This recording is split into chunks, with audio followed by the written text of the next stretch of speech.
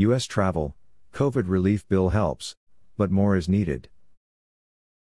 U.S. COVID-19 relief package is advancing through Congress. The relief package includes several provisions that will help accelerate the travel industry's recovery from the devastating impacts of the coronavirus pandemic. Bringing travel jobs back will require a holistic, comprehensive policy approach to shorten the recovery trajectory, and U.S. travel industry is looking at this relief bill as one important step.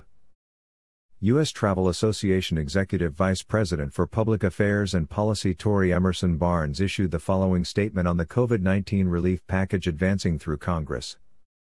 The relief package includes several provisions that will help accelerate the travel industry's recovery from the devastating impacts of the virus.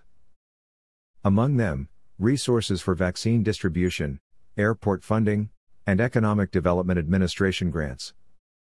Given the severity of the impact on the travel and tourism industry, more work remains to provide critical recovery and stimulus measures to safely restore our industry.